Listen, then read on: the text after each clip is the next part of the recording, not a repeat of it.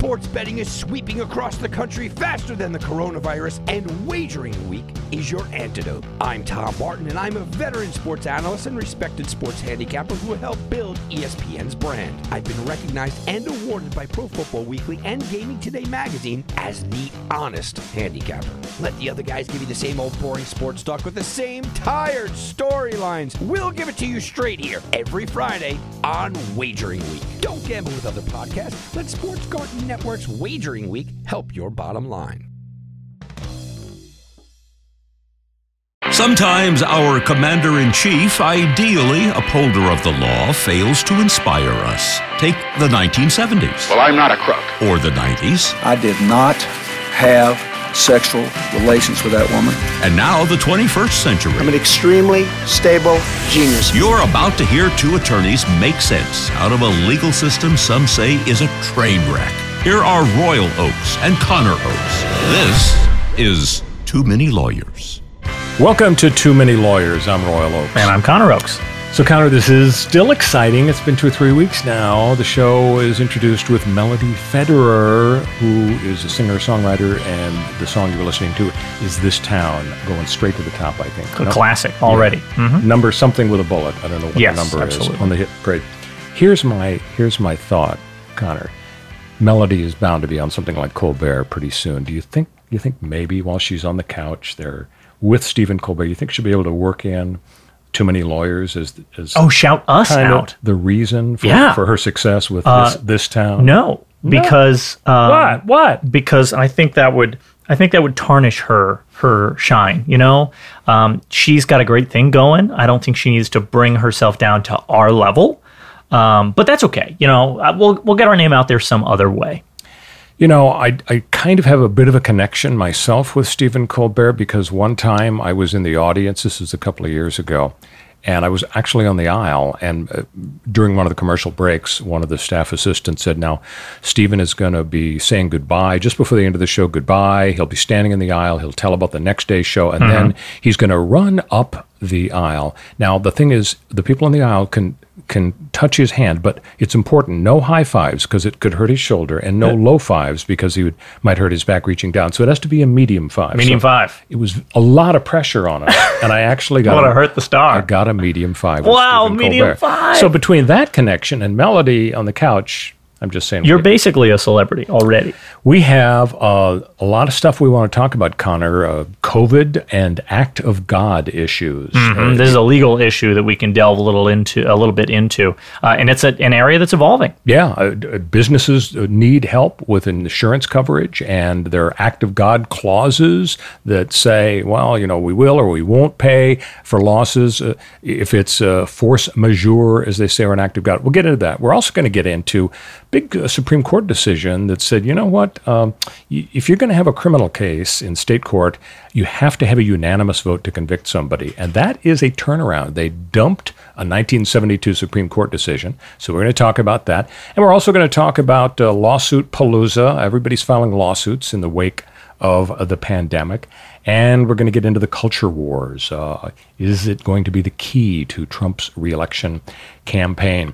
Before we do that, though, I want to announce we got a new feature to the show. It's called Bunker Diaries. It's a 1-minute spot where we kind of rapid fire go over the stories of the week. And we're going to be having Bunker Diaries for you just before the first break. And right after the second break, they're my missives from our bunker here. Speaking of the bunker, Connor, we've inflicted your mom and I several films on you this week here in the bunker. Damn Yankees, the Tab Hunter, Ray Walston film, and Gwen Verdon. A classic. Yeah. And we also watched Moonstruck, the Cher vehicle, very good, which netted her an Oscar Best Actor. A weird movie. Well, Nicolas Cage played brings some bizarre, character. Surreal acting, as always, to his roles. The Trip we saw with Steve Coogan and Rob Brydon, fabulous. If you think you don't like travel movies, check out The Trip.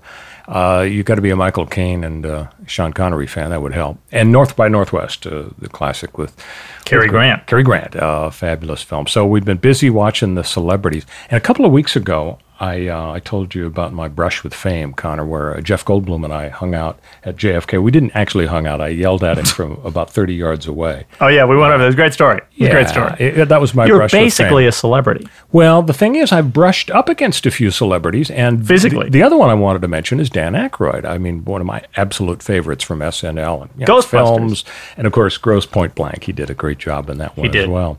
So I saw Dan Aykroyd in federal court, a year and a half ago, and he was in court because his company was in litigation with another company over the design on a vodka bottle. And so Dan was there with his lawyer and a couple of lawyers, I guess, and I spotted him. And I was there with my clients because we were in the middle of a trial. You're in the cafeteria having a cup of coffee, sandwich. And I made the mistake, Connor, of saying to my client, there's Dan Aykroyd, a little too loudly. I said it so loudly, Dan heard me. Oh, my And he goodness. gave me the death glare. Through his Ray-Bans, by the way, because, he was wearing the aviators. Right, hiding. And you're not Didn't want to be spotted. I think you're not supposed to mention the name of the celebrity. Right. He really didn't like Well, I mean, he's in a courthouse, and there's nothing good happens in a he was courthouse stressed for a celebrity. out, I'm sure. know? By the way, he ended up winning his case, so he had a happy memory. But at the moment, you don't know if you're going to win and so on. Right. I was tempted, before he gave me the death glare, I was tempted to go up and just kind of have a little fun with him because I feel like I know him so well, seeing him on TV so We many all think years. that, yeah. I would go up and ask for an autograph, and I felt like saying, yeah, if you could just make it out to Royal, from Fred Garvin, male prostitute. Now, you may not know, Connor, if you're not a huge SNL Not a fan. huge SNL. One of his recurring characters was Fred Garvin, male prostitute, and he would dress up in a horrible polyester sport coat and 2 short pants and Argyle socks, and he made his living by connecting with the ladies who wanted to spend time with Sure. Fred Garvin, male prostitute. Sure. If I had done that, I think he would have hit me over the head with He might have with his cracked a fish smile. taco. You never know. Not the way he reacted when Probably I not. mentioned his Probably name. not. Probably not. It is interesting how people respond to seeing the famous. Yeah. During the Rodney, I'm sure they get really tired of it. yeah, absolutely. During the Rodney King cop trial in the early 90s, the Rodney King riots were in 1992, then they put the cops on trial for beating Rodney. Right. A friend of mine, Ira Salzman, was representing one of the cops. I think it was Sergeant Stacy Kuhn. And so Ira was really famous because he was on TV every single day. It was a state court trial that was on TV. And the nation was mesmerized. It was not quite to the level of the O.J. Simpson mania of a few years later, but it was kind of close. I mean, everybody was watching. And I invited Ira to go to an Angels game. And I went to the game with him. And from the time we left the car to the time we got to the seats, I'm telling you, it was like going to the game with Paul Newman. Wow. It was that level of attention, people's heads turning. For the millennials people out there, yelling. Paul Newman is the guy on your dressing bottle who you've never heard of. Newman's Own, it's delicious. Are you kidding? Joanne Woodward's husband. No one has any idea who Paul Newman is. Well, Google Paul Newman, folks, if you don't know him. And Or if you see like all of- dressing. see all of his wonderful movies. But I mean, it was really remarkable because it was like going to the ball game with a mega celebrity because people couldn't take their eyes off of him. Yeah. He was on TV every day. And it was funny, I went to another game a week or 10 days later, and I hear somebody yell about 10 rows behind me. He says, "Where's Oliver?" And I don't know what he's talking about. I don't pay attention. Then he yells, "Where's Oliver?" And I turn around and look at him to see, is he talking to me? Why would he be talking to me? And he points at me. He says, "Yeah, where's Oliver Stone?"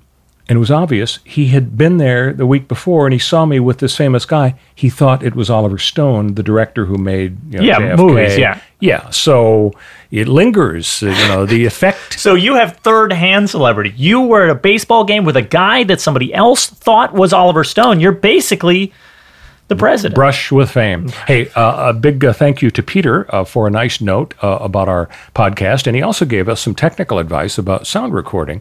I'm not going to give his last name, Connor, because for all we know, Peter's in the witness protection program. Smart. And although he sent his first and last name in the Facebook post Right. to me, maybe he was just not thinking, And he let it slip. And he let it slip. Yeah, and the mafia will be after him. Yeah. We're just going to call him Peter, but again, call. Good thank call. you Very too. If smart. any of you Appreciate it. would like to reach us, either through Facebook or Twitter at Royal Oaks, please do. Or we've got an email address for the show, toomanylawyerspodcast@gmail.com. That's toomanylawyerspodcast@gmail.com. And we are changing from TWO2 to TOO, Too Many Lawyers. So either one works for the email. So the culture wars, they are back, Connor, with a vengeance. A lot of folks say, doggone it, get us back to normal. We want to go to the beaches. We want to go to the malls. And a lot of other people are saying, are you kidding? You're playing with people's lives. Folks are taking sides in Michigan. A lot of protesters are getting a lot of ink. That state's governor banned all gatherings of any size, including in people's homes. If you own a second home in Michigan, you may not travel between them. And these big box stores that sell food or medicine, okay, but you can't go to the paint section or the furniture or the plant section. The governor says that's verboten. Do you think this could blossom into sort of a them versus us? The elites are disrespecting the regular folks to benefit Trump in his reelection campaign? I mean, it might. I think it's an area where you can make an attempt to draw an us versus them line. But I think the narrative on the left that rich people want poor people to go back to work and die to keep the system running is as powerful or more powerful. Mm-hmm. So I don't think that it's going to be an especially fruitful avenue of angering Trump's base, because I think a lot of Trump's base is scared by COVID. And while there is this, as we talked about in a previous episode, this astroturfed and widely covered, really, really widely covered protest movement, which is such a small slice of people who just get out there and are loud and don't wear masks and drive around. So they're still driving around. The protests are mostly in cars at the beginning, and now they're in person. They're getting so much attention, but I don't think it's really a movement that's going to generate a lot of political ground the way the Tea Party did. You may be right. I'm going to tell you why I think that it could take off. But first, we are going to inaugurate our new feature. It is called Bunker Diaries. I hope you enjoy it. I'm legal analyst Royal Oakes with the Bunker Diaries. Workers' comp claims. Does COVID-19 give you a claim? Good news and bad. If you caught it because Mildred in the next cubicle sneezed all over you, you're out of luck. No comp claim. But if you're in healthcare and you catch it doing your job, you may have a right to benefits. Prisoner release. Inmates are being released in a dozen states. Some cynics say, criminals on the streets, gun shops closed down, what can go wrong? But governments from sea to shining sea are saying jails are a petri dish for spreading coronavirus, so something's got to give. At last, some good news for Michael Avenatti. The federal judge in his upcoming California embezzlement trial is thinking about springing the convicted Avenatti because of conditions in New York. Let's swear in Stormy and get her opinion. And finally, yes, there's non-corona legal news. A marijuana dispensary company is suing their lawyers for malpractice. It's claimed the barristers were smoking dope during business meetings and they dropped a few stitches. I bet the plaintiff won't care what the jury is on as long as the verdict is high. I'm Royal Oakes with the Bunker Diaries. So that is our new feature of Bunker Diaries. This is Too Many Lawyers. Connor and I are going to be back in just a moment, but please do subscribe to Too Many Lawyers if you like what you hear.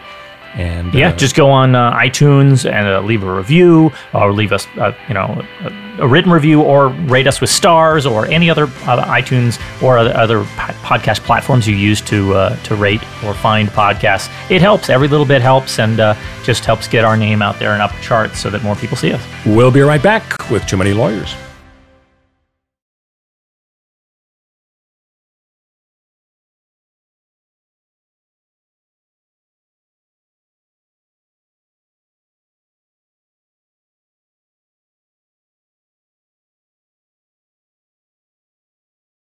This is Too Many Lawyers. I'm Royal Oakes. And I'm Connor Oakes. We're talking about whether the culture wars arising out of the pandemic are going to help Trump. You know, Wall Street Journal columnist McGurn said he's convinced, and I kind of agree with him, that citizen protests are propping up all over the country about the lockdowns. A CNN critic calls them COVID-19 deniers. And it reminds me of what helped Trump. And a friend of mine, it was also a client in the Philadelphia area, told me that there was a bumper sticker in Pennsylvania during the Trump campaign against Hillary. And the bumper sticker said, expressed a lot of anger over the fact that Obama had called people who cling to their religion and their guns, he was essentially calling them the deplorables before Hillary thought of it. And one of the bumper stickers that my friend Frank saw stated, "We are bitter clingers." And he said they cropped up all over rural Pennsylvania, and it sort of presaged the critical swing to Trump of Pennsylvania, same kind of thing in Michigan and Wisconsin. And I wonder if you're going to see this phenomenon where people like that are going to say, they're at it again. The elites are looking down on us. They think we're stupid. We don't understand science. They think we're risking people's lives. In fact, we are making up our own mind about, freedom and liberties versus risks and opening the economy. People are going to die from not opening the economy. Don't you think that could sort of take hold? And don't you think Trump sees that as a path to victory? I mean, you're right. Absolutely, that is a path. And it is a path, I think, that is going to generate ire from the existing Trump base. And that's going to excite people. And that's going to bring them out to vote because people don't like being told that things are bad, that the news is bad, that they should be worried and change their behavior as a result.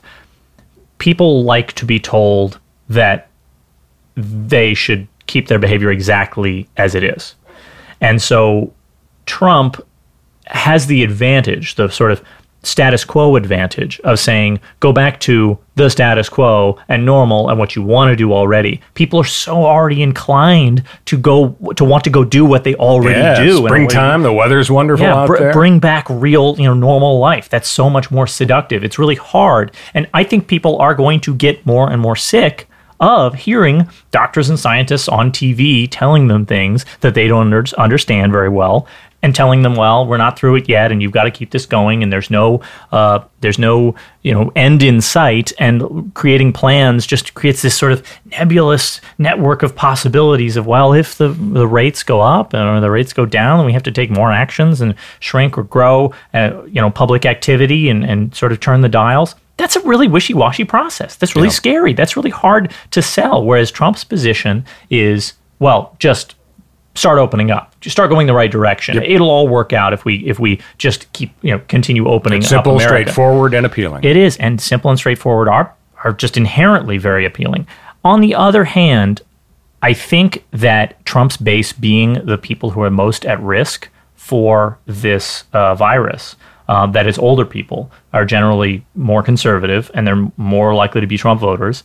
I think that is going to cut against him. I think that the idea of, the left's attitude of you want to sacrifice grandma to open up the economy again, that actually is going to resonate with a lot of people out there who are like, oh yeah, I have a grandma, or oh yeah, I am a grandma. And I think that notion cutting directly into Trump's base is going to make his strategy less effective. But if you got enough misinformation and you just tell enough people that their governors are lying to them for some reason and that they want to keep the state shut for no reason, even though it destroys their political career and makes them unpopular and hurts their local economy, it just doesn't make any sense. Like, to me, the whole conspiracy idea just doesn't ring true, because it's not like you say, oh, well, there's a shadowy cabal that controls the economy and makes the economy makes tons of money for this shadowy elite. Faking or exaggerating the effects of COVID just makes the economy worse. Like, nobody makes money off of this. It's not like the only conspiracy theories that even have make logical sense, even though they don't make any sense at all, at least they follow a through path of A equals B equals C, is the idea that somehow people are going to sell us an expensive vaccine. You think this vaccine is going to be expensive and make money? Are you kidding? The government is going to pay, if not 100% for it, for 99.99%. COVID-19 vaccine, if the COVID-19 vaccine came out before the election, which it won't, but if it came out before any election and it cost any amount of money that more than like $20 that would actually affect people's ability to pay it or help get find help to get it paid for, there would be riots in the streets. Yep. That is the only thing that Trump could actually do to get himself kicked out of office, is allow the COVID-19 vaccine to cost real money. I think you're right, but I think we'll know a lot more in about a month as to the effect of this so-called culture war issue. Hey, let's talk about the Supreme Court. Big decision this week, Connor. Ramos. They said that, if you got a criminal case in state court and you want to convict somebody, you got to do it with a unanimous vote. And people say, well, of course, why not? Well, 48 states have agreed with that. But Oregon and Louisiana over the years have said, no, we think 10-2 would be okay to convict somebody. Well, the Supreme Court said no. Now, what's significant about that in terms of abortion and other huge issues? What's significant is, in making this decision, the Supreme Court dumped its precedent of 1972, its own decision where they said, oh, yeah, it's okay for state courts to do that if they want. And of course, people are now saying, well, gee, does that mean they might take another look at Roe versus Wade? Right. And so the Supreme Court has gotten into this issue about when do you ignore precedent?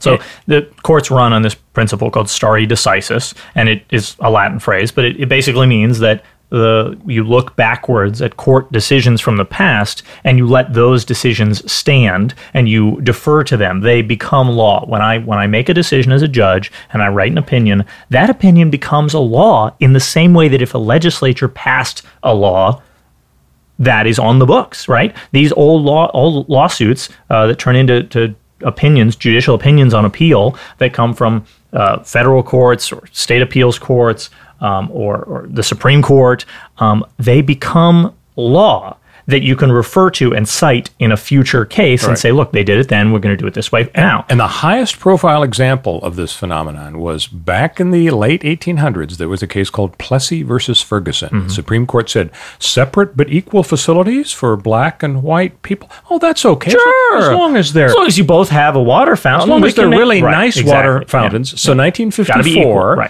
58 years later, the U.S. Supreme Court said, not really. Brown versus Board of Education explicitly overturned their own decision saying separate but equal is inherently unequal. So it can happen. So now people are asking... This is like a big, broad concept. In one case, Plessy versus Ferguson was about seating people on trains. There were black people trains cars and white people train cars, and water fountains and the rest. And Brown versus Board of Education was integration of schools. So that was the government. In Brown versus Board of Education, I actually had two cases called Brown versus Board of Education 1 and Brown versus Board of Education 2. And in 2, the Supreme Court came back and had sort of revisited the same issue and said, hey, southern states that aren't integrating schools even after our Brown versus Board of Education 1, we're going to send in the National Guard to enforce this and to forcibly integrate black students into white schools. It was a massive change in the role of the Supreme Court. They used the National Guard to force black children to be able to go to the schools where white children were exclusively going. And people looked at that and said, this is a whole new world. And we not only transferred from train cars and water fountains to educational systems, but then we used the National Guard to enforce it. So, of course, that became sort of the touchstone for all future Supreme Court decisions where the Supreme Court overturned itself and used forceful efforts to actively, put into place its decisions. That is very rarely happened in American history. I mean, it's hard to call to mind even one other time. Now, when we come back, we're going to talk about the possible impact of this Supreme Court decision on Roe versus Wade. But first, we're going to pause. This is Too Many Lawyers. Stick with us.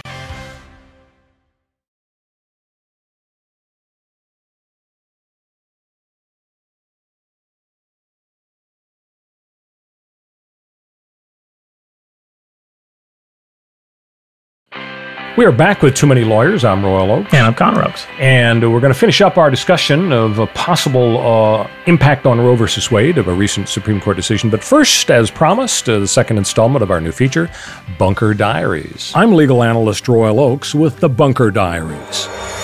Gun sales. California can't make up its mind. LA's sheriff says gun shops are not essential businesses. A few hours later, LA's county council says yes, they are.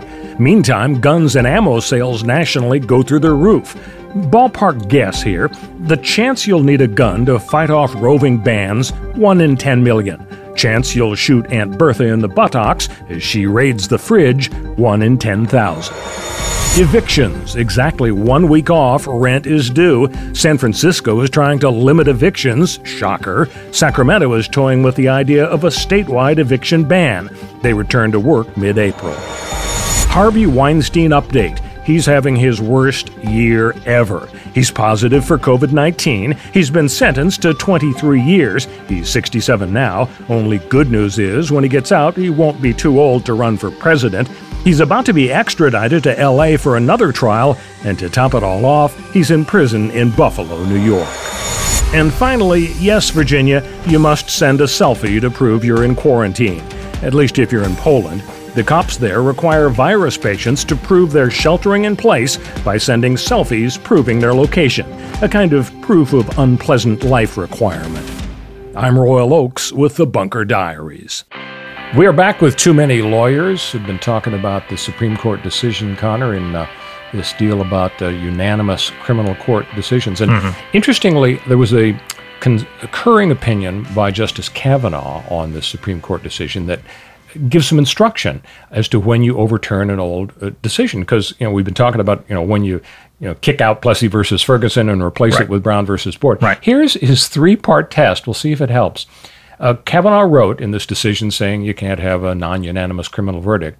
He said, number one, ask if the prior decision was not just wrong, but egregiously wrong. I guess that's helpful a little bit. No, and not at all. It's yet another legal nonsense term, element that the judges love to insert here to try to protect themselves, and so that they can say, well, this is the one decision, it's different than other decisions. We overturned for a really good reason because it's egregiously wrong. What is egregiously wrong versus wrong mean? It doesn't make any sense. Their three-part test. And here's part two of the test. Number two is ask yourself if the old decision caused a significant jurisprudential impact or real-world consequence. Well, once again, that's nonsense, gibberish. These lawyers who become judges who want to become famous. Kavanaugh wants to go down in history as the guy who wrote the three-part test for when you overturn presidential decisions. Aren't you just that is literally what he's doing. Aren't you just a little worried that the next time you appear before the United States Supreme Court, and Justice Kavanaugh rifles through his notes and sees the transcript of this podcast, aren't you a little worried that your client is going to suffer? Hey, Brett.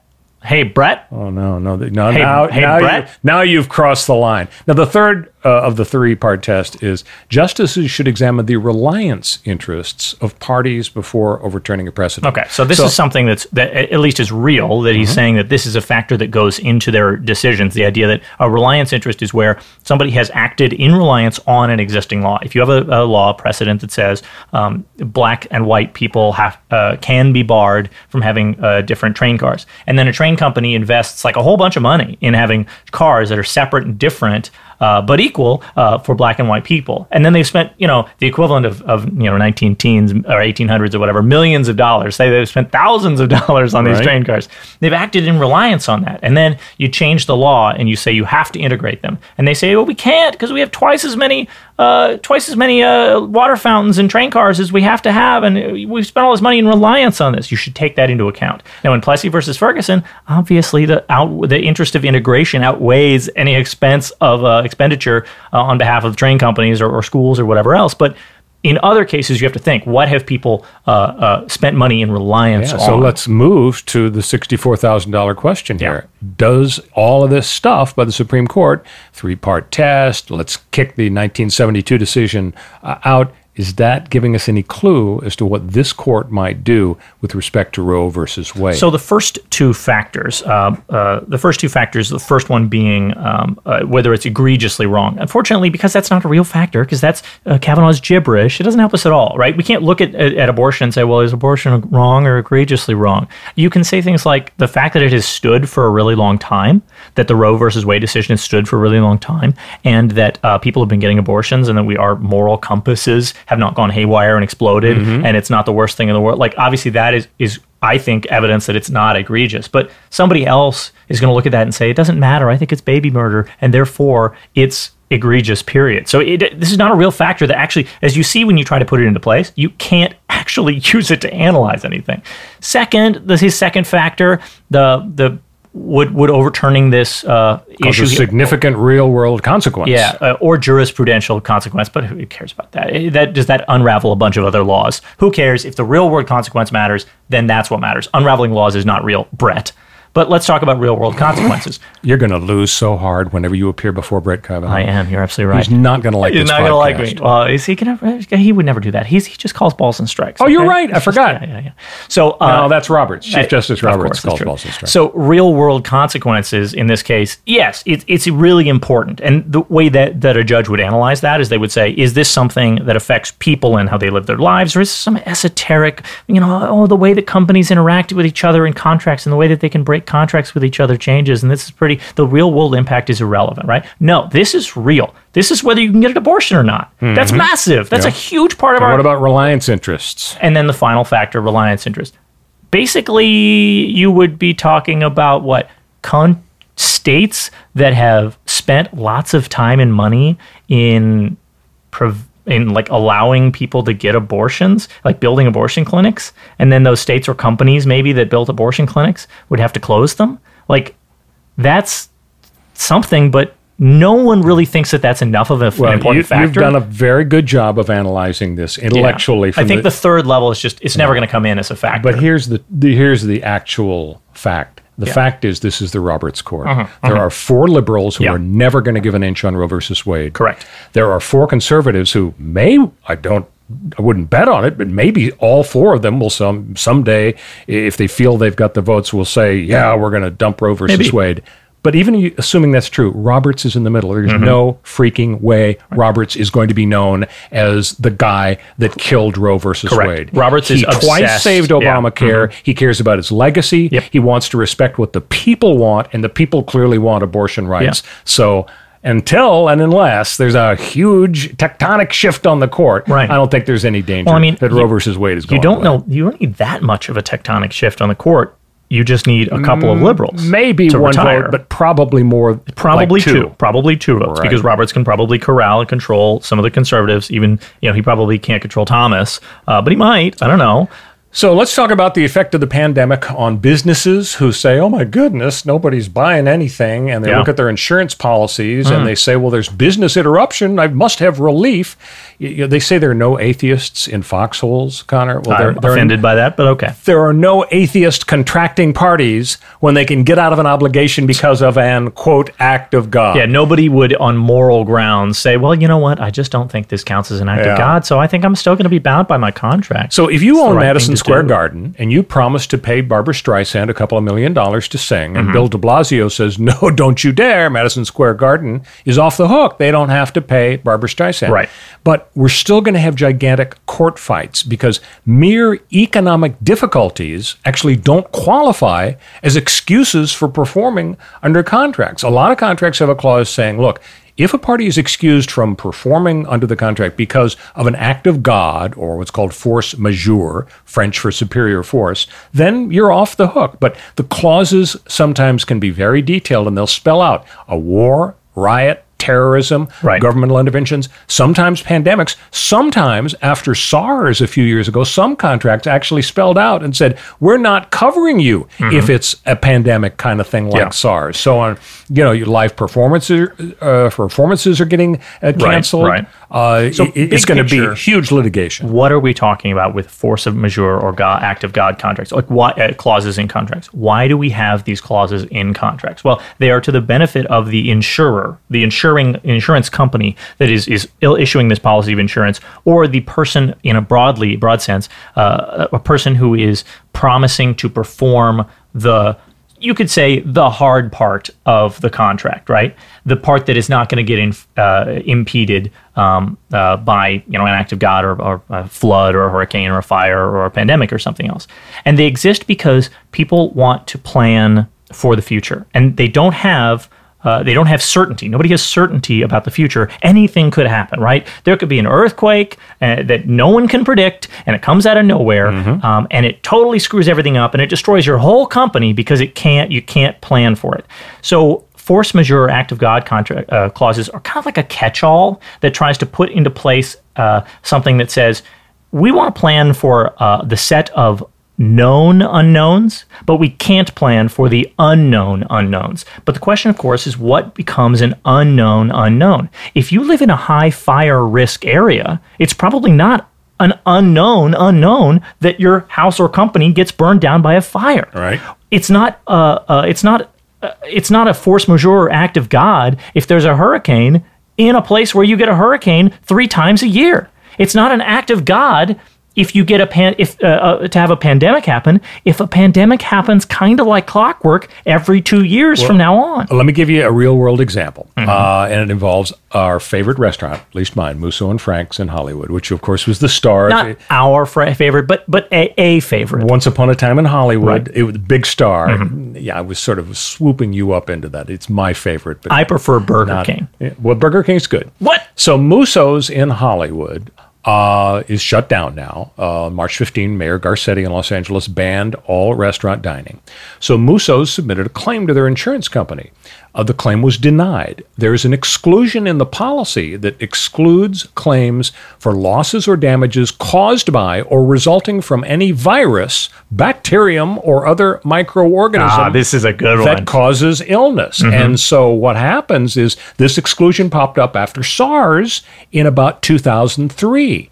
But there's no definition of, quote, loss due to that's virus. really tricky. And so the plaintiff's lawyer is saying, well, that clause only applies to a situation where a human being was sitting there having a martini at the same bar at Musso's that F. Scott Fitzgerald enjoyed his martini, and he actually caught the virus there at the bar. And if you can prove that, okay, it's not covered. But other than that, it is. So this is an example of how you can say it's obvious, but it's a huge court fight that's going to go on for years. This is a really interesting case. I expect that this type of case is actually going to get taught in law school contracts classes, first year contracts. How can you teach? Well, nobody's in law school. Everybody's at remote. The moment, it's all remote. But eventually, when we get back to real life, this is the sort of thing where you write a clause in a contract, and you want to be broad because you want to cover like, oh, well, I'm opening a restaurant and I want to get insurance for that. And the insurance company wants to cover broadly all their bases and say, if you as the restaurant in control of your environment and making sure that you're cooking safe food, if you screw up and you let E. coli get into the salad and then your customers get sick, that's not the insurance company's fault. So the insurance company explicitly writes in their policy and says, look, if you get your clients sick, that's not on us. That's on you. You're not covered. This is not part of the policy. And of course, the restaurant says, well, we cook our steaks burned to a crisp. They're like eating asphalt. And of course, we wash our salads a lot. And so we would never get anybody sick. There'll be no food poisoning here. And our losses, we don't need those covered. And so they're very careful about their food preparation. And it might be a good thing for public policy, big picture. It might be good that insurance companies don't cover that because then people don't get sick because restaurants are very careful with their food preparation, right? But you're going to take the same wording, the same language that says loss is caused by any virus or bacterium, and you're going to go, oh, well, if it blows in like COVID does from the outside world, and the restaurant has no control over people getting sick, then how could that be their fault? It's not like, really, law is frequently all about pointing fingers and deciding who's the bad guy, right? The restaurant in this case is not really the bad guy. They haven't done anything wrong. Now, of course, Chernoff's next level, as he turns around, is going to say, or his opponent, whatever, is going to turn around and say, well, you do have control if you if you keep people socially distant and you only open one table in 10 and make sure that nobody's near anybody and all your people wear masks, then maybe nobody gets sick there. But of course, if the city or county shuts down all restaurant dining, it can't be their fault. So there is no next level of argument. But it is a really interesting, these are fascinating issues that you've laid out. And you know what? In about 7.5 years, we'll know how the court has decided this particular dispute. I'm sure you'll be a law professor by then, and you'll be explaining this to your first-year contract students. Wouldn't that be nice? Well, we had some fun movies this week. I kind of inflicted these on Connor and his mom, Damn Yankees, Moonstruck, The Trip, and North by Northwest. But tonight, Connor, you're inflicting a movie on us. I'm inflicting a classic. You want to tell folks? That's Miyazaki's Spirited Away, and I'm going to expose you to this, the probably greatest anime director of all time. Since it's supposedly even better than Kiki's Delivery Service, I am looking forward to it. Yeah, big fan. Hope you folks have a safe week. We'll see you next time on Too Many Lawyers.